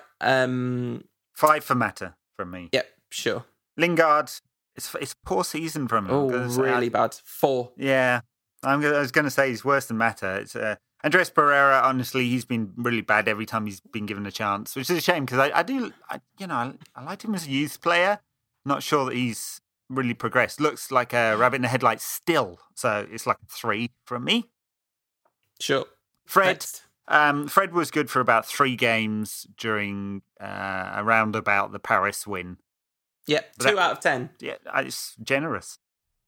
Yeah, 2 out of 10 for Fred. £50 million. 2 out of 10. Ander Herrera. 10! Yeah, right. 10 out of 10. The best of all of them. The only one who cares. No. Oh, God. I might believe that last line, but yeah, no, it's a 6. It's a 6 out of 10 season. Yeah, it is. Matic, hate him, he's awful. 4 out of 10. Matic, hate him, he's awful. 2 out of 10. Former managers, player of the year. No, he still is. He hasn't. No other manager's ever going to be stupid enough to give away a manager's player of the year. So literally the 4 all-time managers player of the year. I'm going to give him Scott McSaw. a 7 because relative to expectations, he's not. I mean, he was at fault for the second goal yesterday, but I think he's the most improved player in the squad. I think he's been the most surprising player in the squad a number of times. He's developing in the ways we want him to develop, and he's not played that much. And I actually think he probably should have played a little more. So I'm going to give him a generous 7. I don't believe he's had a 7 out of 10 season. 863 minutes. There's less than 10 games. He's played less than a quarter of a season, and I think you're right when you say he should have played more. I mean, United would not have been worse with McTominay in the side and not Matic. Definitely not, and he's progressed a lot, but I think it's a 5 season because... Let's compromise and give him a 6 between us. All right. There you go. All right. Forwards, this should be fun. I don't want to do this. Alexis Sanchez. Minus 300k a week. No, 500k a week. Absolutely. Out of 10. I mean, he's not just stealing a living; he's murdering in plain sight a living. Yeah, he's not just stealing a living. He's stealing an obscene amount of wealth. Like, that's not a living, is it, what he's making? One of the worst players ever. Like, pound for pound, by far the worst player that's ever played for United, money-wise. Oh, God, yeah. I mean, look, we've had some bad signings over the years, and really, I can only remember them from the, sort of early to mid-'80s. But I can't think of a worse one. I mean, objectively, there are worse players, right? Bebe was a terrible player. There have been bad players play for United. But, pound for pound, relative to his talent, experience, and the obscene amount of money he's making, God awful. If he's still at the club come August the 10th, when the window's closed and we're playing again, I just won't be able to take it. Scott McTominay's played 14 minutes less than Alexis Sanchez in the league this season. That's absolutely shocking. Marouane Fellaini has only just played like 100 minutes less than Alexis Sanchez. He's been gone since January.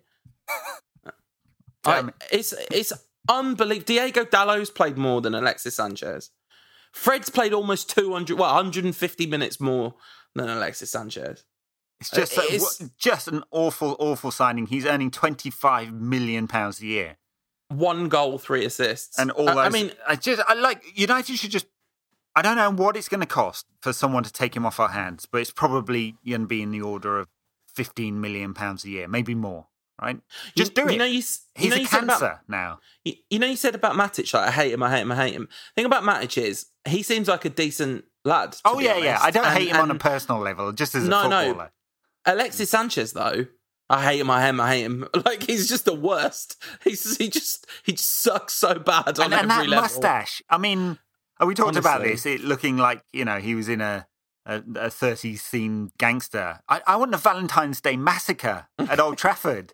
Just take out. 1 goal this season from Alexis Sanchez. Romelu Lukaku, your favourite. 12 goals. Rom. 12 goals for Big Rom this season. I tell you what Romelu Lukaku has done, which is rare for me, is he's become a Man United player and I've become a lot less affectionate towards him. That normally does not happen. Normally, it's when people become Manchester United players, I suddenly develop a massive affection for them. I never liked Alexis Sanchez, to be fair. And apart from one Rankcast ever where I weakened and said I was excited about signing him, I was absolutely consistent that we shouldn't sign Sanchez. It's one of my rare correct shouts in the history of this podcast. Lukaku, I definitely did think we should sign. I always loved his kind of football intelligence and the fact that he was such a football nerd and a massive tryhard in terms of really looking at the specific weaknesses of defenders and, had such a good scoring record. But basically, he's become a massive bodybuilder and flopped, and it's been a horrible season. Here's a test for you. No looking at the data. Okay. Which United player, and there's only one, has a worse percentage shots on target ratio than Romelu Lukaku? Pogba. Nope. Wow. Valencia with the naught. Nope. Ashley Young? Nope. Is it someone who takes a lot of shots, a high volume of shots? It's David De Gea. Is it David De Gea? Yeah. Okay. I don't know when he's got a shot. One of his goal kicks must have been counted at some point. But it's just a truly awful season, and he's just become so immortal. He's got slowed up. He's slowed up so massive. It's just, it's not injury either. I think he really bulked up. Yeah, we've talked about this. I guess he just wasn't, with all the games, he wasn't doing as much cardio in between the games because he was trying not to burn out and he was hitting the gym. I'm going to say that he scored 12 league goals this season, so we can't give him a 1 or 2 out of 10. But I think more than 3 out of 10 is crazy, especially given those 12 goals have been condensed into bunches. And over stretches of the season, he's been playing at a 0 out of 10, Sanchez levels. And then he's just had little moments where he was on form. But so few and far between. 3 out of 10. Well, he scored twice in Paris and he scored twice against Southampton. Yep. And he scored a whole bunch at the beginning of the season. So, 3 out of 10. 3 out of 10 season. Do you remember when I said we'll do 2 sentences? Yeah, 4 out of 10 for me is better. 12 goals. So Marcus Rashford.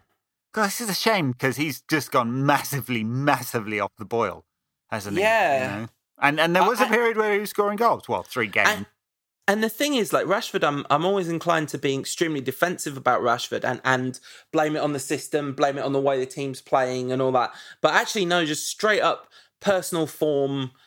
5 out of 10 season. Yeah, I think that's totally fair, and I really believe there is more in there. I'm certain of that. He's got all the tools. I did think it was an interesting nugget that I was reading today. I just mentioned it a couple of times, but that he stopped running in behind, and I think that is right. And people have I think that the take on him in social media is that he's Billy Big Boots. He thinks he's better than he is, and I think that's probably not right. I think it's probably lack of confidence. He's doing the thing that Wayne Rooney used to do when he wasn't playing well and just trying to get the ball all the time. And I think, a summer, a bit of coaching, which is like go back to basics, on the shoulder of the last man. You are quick. That's how you should be playing as a number 9. If you're going to play at number 9, and he's basically, our lead number 9 now, isn't he? And he'll score a lot of goals, And I do think, like, having just said I'm not going to blame the system and all that for him and be overly defensive about Marcus Rashford, I do think he's particularly suffered from Ole's obsession with tactical switches. Like I think that Rashford, I think we should be playing 4-3-3 next season with Martial, Rashford and Greenwood alternating, but Rashford's basically the number 9. I think that would be phenomenal, or potentially phenomenal, because it can also be absolutely terrible, because Anthony Martial is another player who's getting 5 out of 10, and that is generous. That's because he's scored a few incredible goals. He scored a decent number of goals. He's got 10 in the league. And so has Rashford.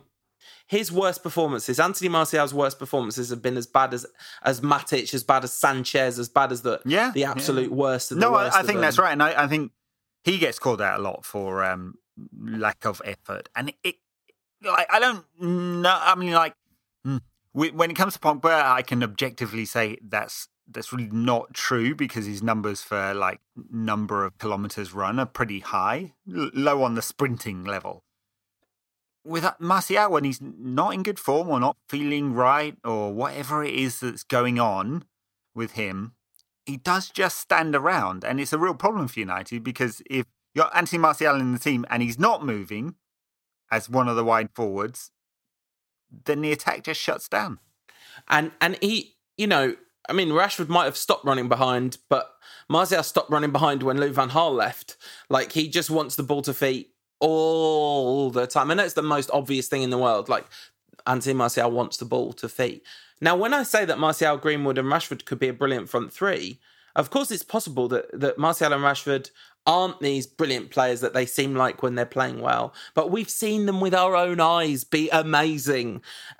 So we've also seen them with our own eyes be terrible. And the hope, I guess, is that if you get the structures right in this side, then you're building a platform on which Pogba, Martial and Rashford in particular can really do what they can do. But one of the things that now is starting to worry me about Solskjaer is I do think that Mourinho went far too far in the unforgiving direction, but these players definitely don't need someone to be too forgiving with them. No. They definitely need to be being pushed. And I do think that balance is very difficult to achieve in modern football, but it is possible. There are managers doing the business with players. If you take Salah and Mane, now maybe Salah and Mane are just miles and miles and miles ahead of Rashford and Martial, and it's just my United bias that's making me think that they're not. But to me, if you swap those two players in the last 3 years into the experience of United and the experience at Liverpool, I think Rashford and Martial would be absolutely balling out for Liverpool if they were playing under Klopp and in that system. Yeah, and 4 years ago, Salah wasn't much of a player, and I think we could kill some very good players in our system and our club. God. Anyway, we've been yapping on for an hour and a half, and we thought we wouldn't have anything to talk about.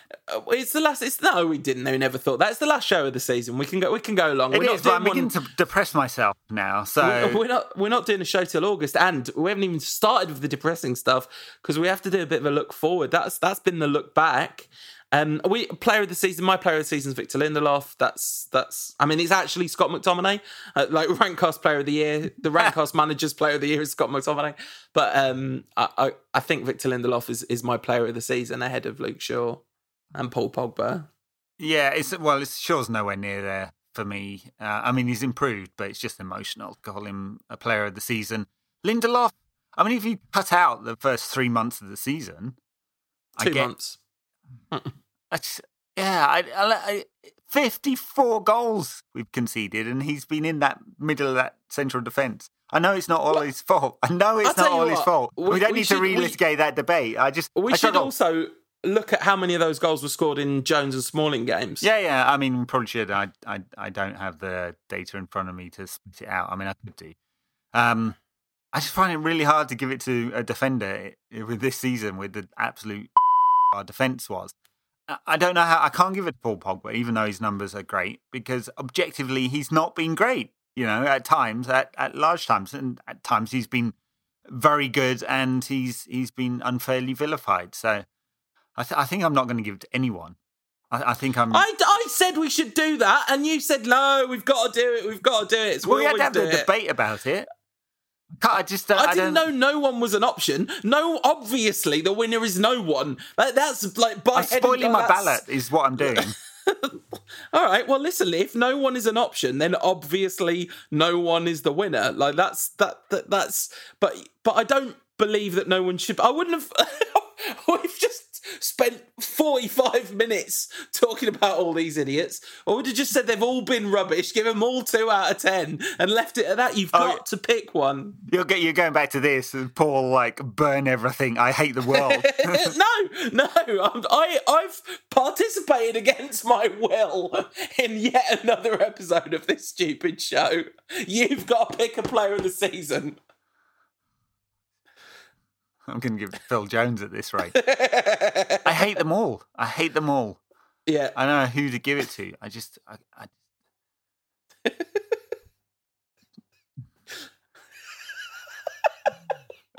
don't want to give it to any of them. I'm giving it to Mason Greenwood, that performance today.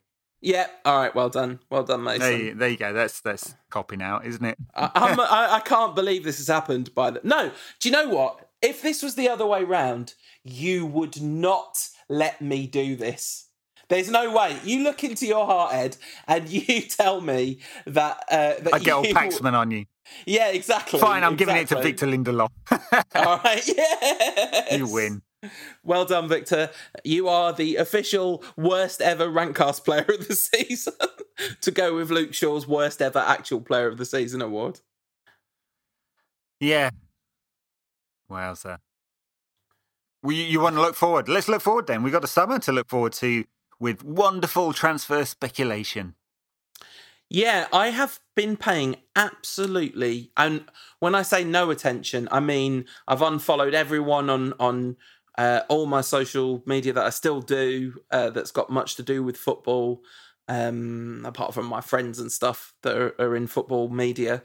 But I have absolutely no idea who we've been linked with, who's going, anything. There's not been a lot. That's good. So, I mean, there's the usual speculation about De Gea's contract and Paul Pogba. Pogba's agent, Mino Raiola, got a 3-month worldwide ban. But what does that mean? I don't think it means anything, to be honest, because the agency he's signed to has other agents. Right. I don't think it's been played as this.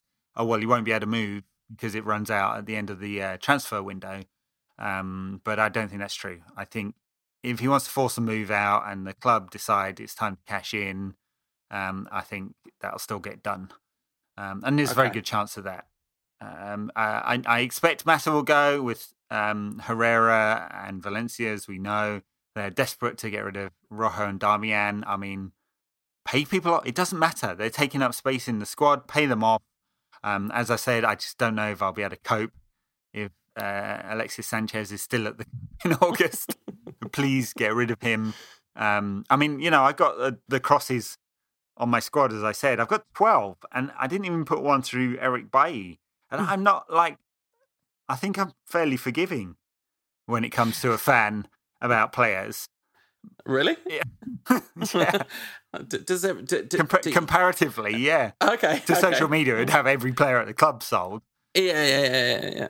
So there was some speculation about Gareth Bale. God, no, please, no, please no. That can't be real. And Dybala, there were a few journalists talking about United are prepared to activate his release clause, which is 86 million. A good player, not progressed as much as he could have. Also, a sort of deep-lying striker. It doesn't really seem to fit Ollie's system very well. That's about it. Something came out about Matthias de Ligt, one he'd turned down United because he probably wants to go to an actual football club, not a marketing unit with a football-themed product. But also, and this was funny, and I don't know how true it is, that United could have signed him for much less last year, but decided not to because they were worried about his weight.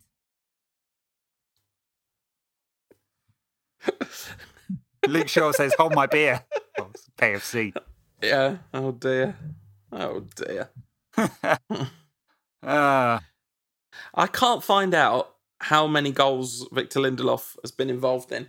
I've been looking on my phone the whole time you've been talking about transfers. And we can work it out, and you can put it on Twitter or something and use my Twitter feed because I won't be looking at it for a while. Oh, there was some thought that United had put in a bid for Daniel James from Swansea. He was famous for scoring that goal from like 70 yards out. He just ran. He's insanely quick. I can't say I watched much Championship football this season, so I couldn't tell you if he's any good. But he's really fucking quick. All right, so starting 11 at the beginning of the first day. Is this what season. I think it will be, or what I hope it will be? What you think it will be. And you put one, just to be clear of what our group chat is like, Ed put Romero, Young, Smalling, Jones, Shaw, McTominay, Matic, Lingard, Mata, Lukaku, Sanchez as his starting 11 that he thought it was going to be. No. I was winding you up.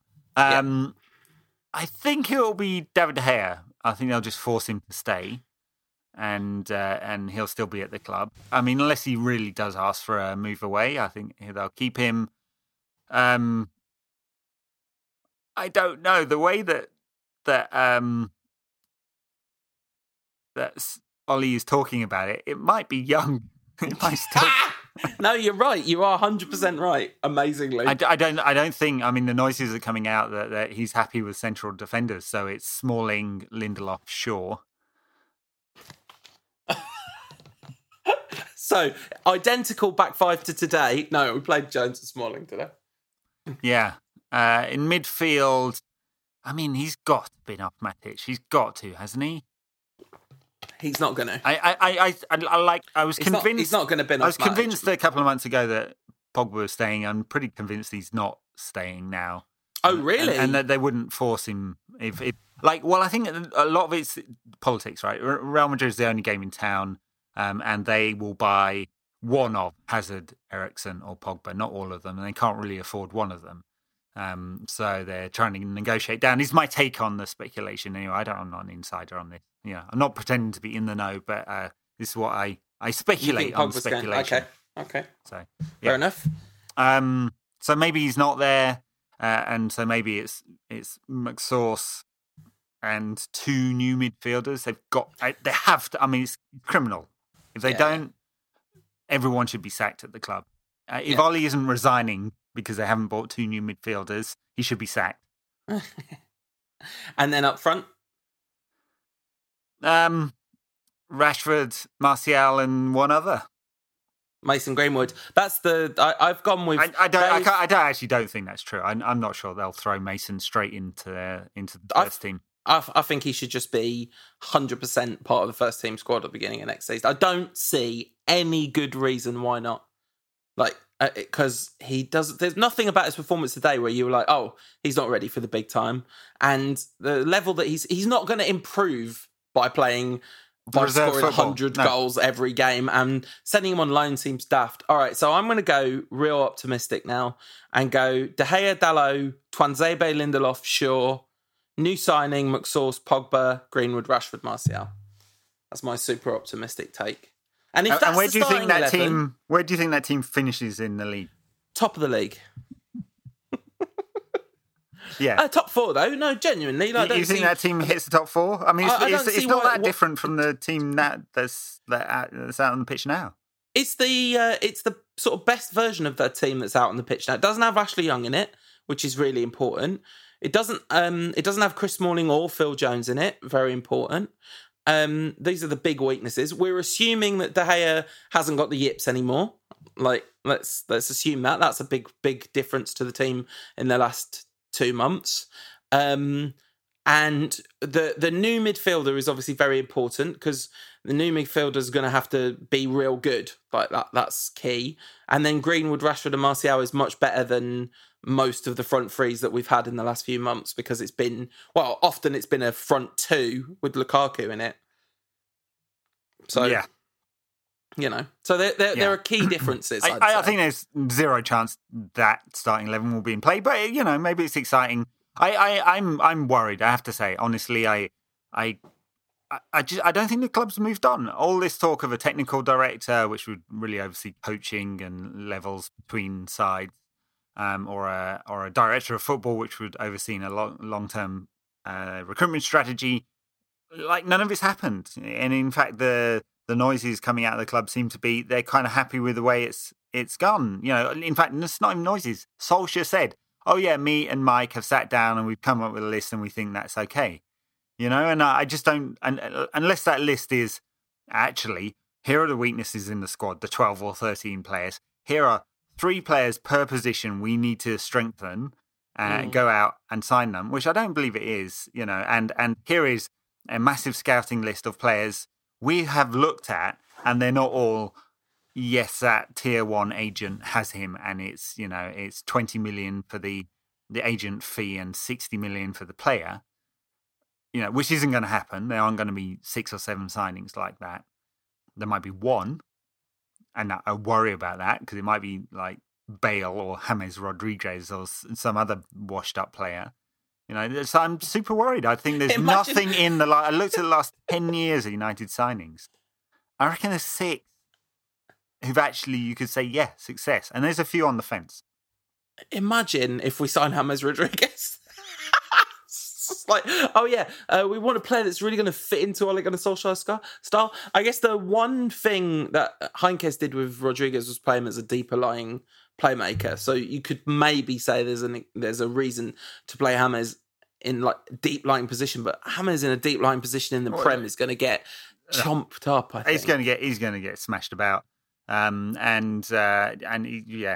game's all about systems, isn't it? And he just doesn't fit in an Ollie's system. I don't know why I was talking about him because I just threw the name out, but he'd also be in Pogba's zone, so it's an assumption that Pogba goes as well. So The key question for me about, because the structural problems at the club, I think when Mourinho was in situ, what we were saying over and over again as a kind of counter argument to the people who said Jose is the hero and the truth against the evil Glazer monsters was that first, obviously, Mourinho was being self-serving, but not even beyond that. What we need is a manager who's going to work within the confines of this limited and ultimately kind of broken system to get the best out of the players who he does end up with. Yeah, and imagine that. You get a manager who works with a limited budget, knows how to mould younger players, takes a broken team and turns them into something, gets everyone believing.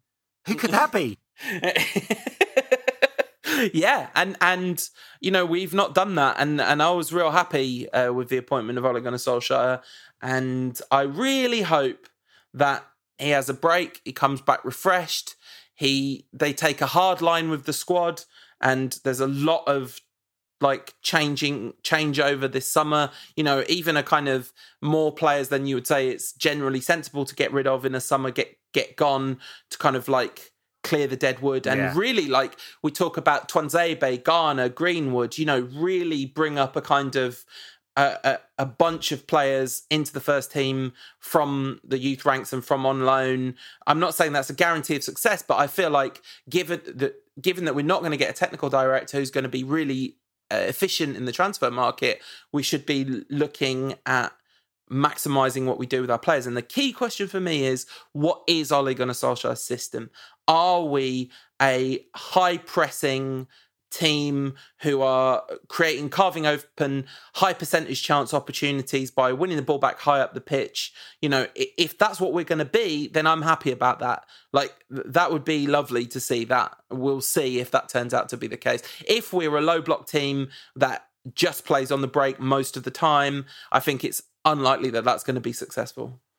Yeah, well, I mean, clearly in those 4 games, that's the former is what Ole wanted to play. It's the system that Liverpool, City, Barcelona, Ajax, Tottenham to a different extent play. You know, it's like, and I'm not saying it's because these systems like come in and out of favour, but the high press, win it back in the opposition to take advantage, athletic, speedy, possession-based team those are the teams that are being successful right now. So, you know, if you take that as a mould, then there's a lot to work with.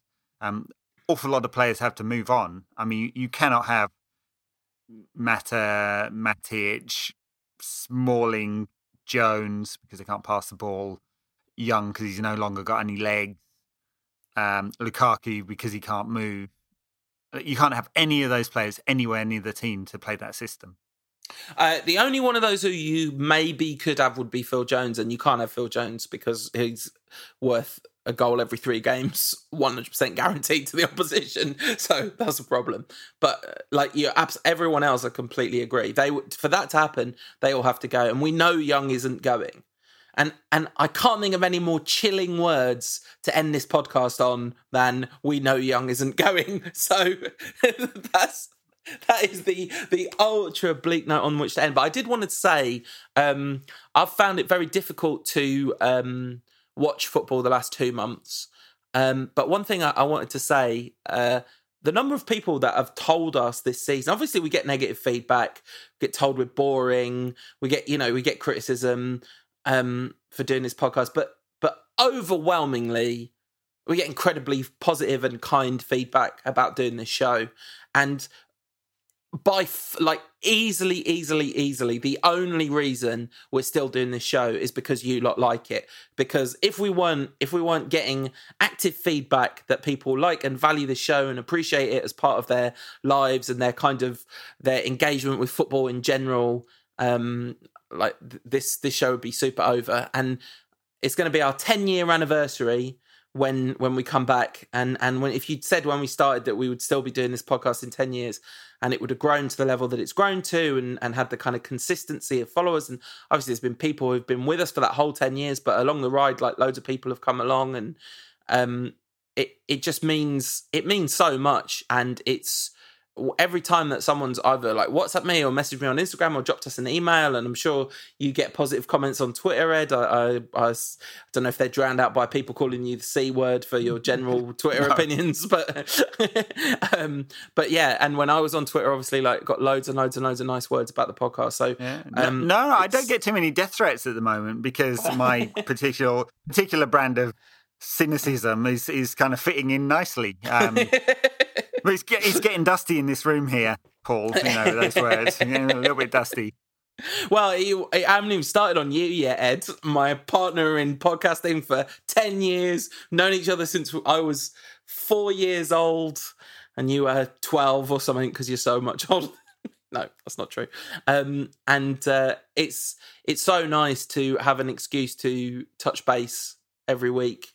And we always talk about life in and around the recording of the podcast. And I've never done anything with anyone as much as I've podcasted with you. So, Wow. Yeah, well, 10 years, that's a long relationship, That is. Do you think we'll win the league title again in the next 10 years? No. God. Maybe one. It could happen, Leicester won the league. I mean, I know, even like leaving aside Leicester winning the league, it would not take that much for the structures at the club to change. I mean, I think almost the most important job that would have to change is you'd have to take Woodward out of the football side of the club. Yeah, yeah. I mean, and everyone talks about the market, but it is the thing, right? Recruitment strategy is deeply, deeply important in football. I mean, you have to have great coaching, you have to have great systems, you have to understand how to bring players up from 5 years old when they first come to the club to the first team, that whole route, and that has to be structured. You have to have great facilities, all of that. But as you're evolving your squad, acquisitions. It's so important. And it is not about it's not about spending the most, obviously. No, 991 million. I added it up. in the last 10 years, we've spent, recouped a lot of that as well. Well, some of it. Some of lots of big words. £1 billion in 10 years. You'd thought we'd have bought some decent players. If you look at Spurs, and like everyone talks about Spurs because they didn't buy anyone last summer. It's the first time in the whole history of the Premier League that any team's ever gone through a summer transfer window and not bought anyone. But at every level of Spurs' acquisition, there is structure, purpose, good sense, like they're buying the right kind of player for the right kind of role. And then you also have the kind of football nous of Pochettino, where you buy a player like Sissoko and bring him through to the level of where he's like the absolute best version of Moussa Sissoko that's ever existed, you know. So even a team that, like, you can't say they've bought loads and loads of players, but that it's not like that team is all youth academy products, is it? It's mostly sensible acquisitions with a few youth academy products in the mix. Anyway, all right. So, thank you very much for listening for this season. The plan for the summer is that we're going to have a proper break this year. We didn't have one last year because of the World Cup. This season, I have to say, has been particularly draining and difficult to find the energy to do this podcast every week. So we're going to have a proper break. We're going to be back in August to preview the season, the Premier League season. And I'm going to try and do some bonus stuff a bit later in the summer, as I've done before in non-World Cup years, get some interviews and that sort of thing, just put a few podcasts out. But we're not going to be doing regular shows in the summer covering the transfer nonsense. If something absolutely extraordinary happens, I'm sure we'll convene to discuss that as we always would. 120 million on Gareth Bale. I'm not doing He'll play 20 games next season. I'm not doing a podcast just because we signed Gareth Bale. No. That is not worth it. No, it's Leo Messi on nothing. Yeah, exactly. All right, so thank you very, very much for listening. Have a brilliant summer, everyone. Remember to, I'm sure you don't need us to tell you this, but remember to keep football in the appropriate context in which it belongs in your lives and enjoy everything else about life, even if football is utterly bizarre and difficult as a United fan at the moment. See you, have a great summer, and we will speak to you soon-ish. And of course, backers, stay tuned for your last bonus content of the season. Thanks, everyone. The Rantcast is produced by the hardest working man in show business, Tom Jenkins, and is brought to you by the people who choose to back us at patreon.com/Rantcast. Now, listen, I'll level with you. This probably isn't the week to start backing us, given there's probably not going to be another show until August. But if you want to support us, sort of retrospectively for all the stuff we've done over the course of the last 10 years almost, then head to patreon.com/Rantcast and sign up to back us. If you back us at $5 a month plus VAT, as you know by now, no doubt, you get some bonus content every week. Here's a little bit of a clip of this week's bonus content, which is about the show itself. And in the meantime, on behalf of Ed and myself, thank you to everybody for listening, and we'll see you next season. Just scrolling back through all the previous podcasts, and our first was called Season Preview.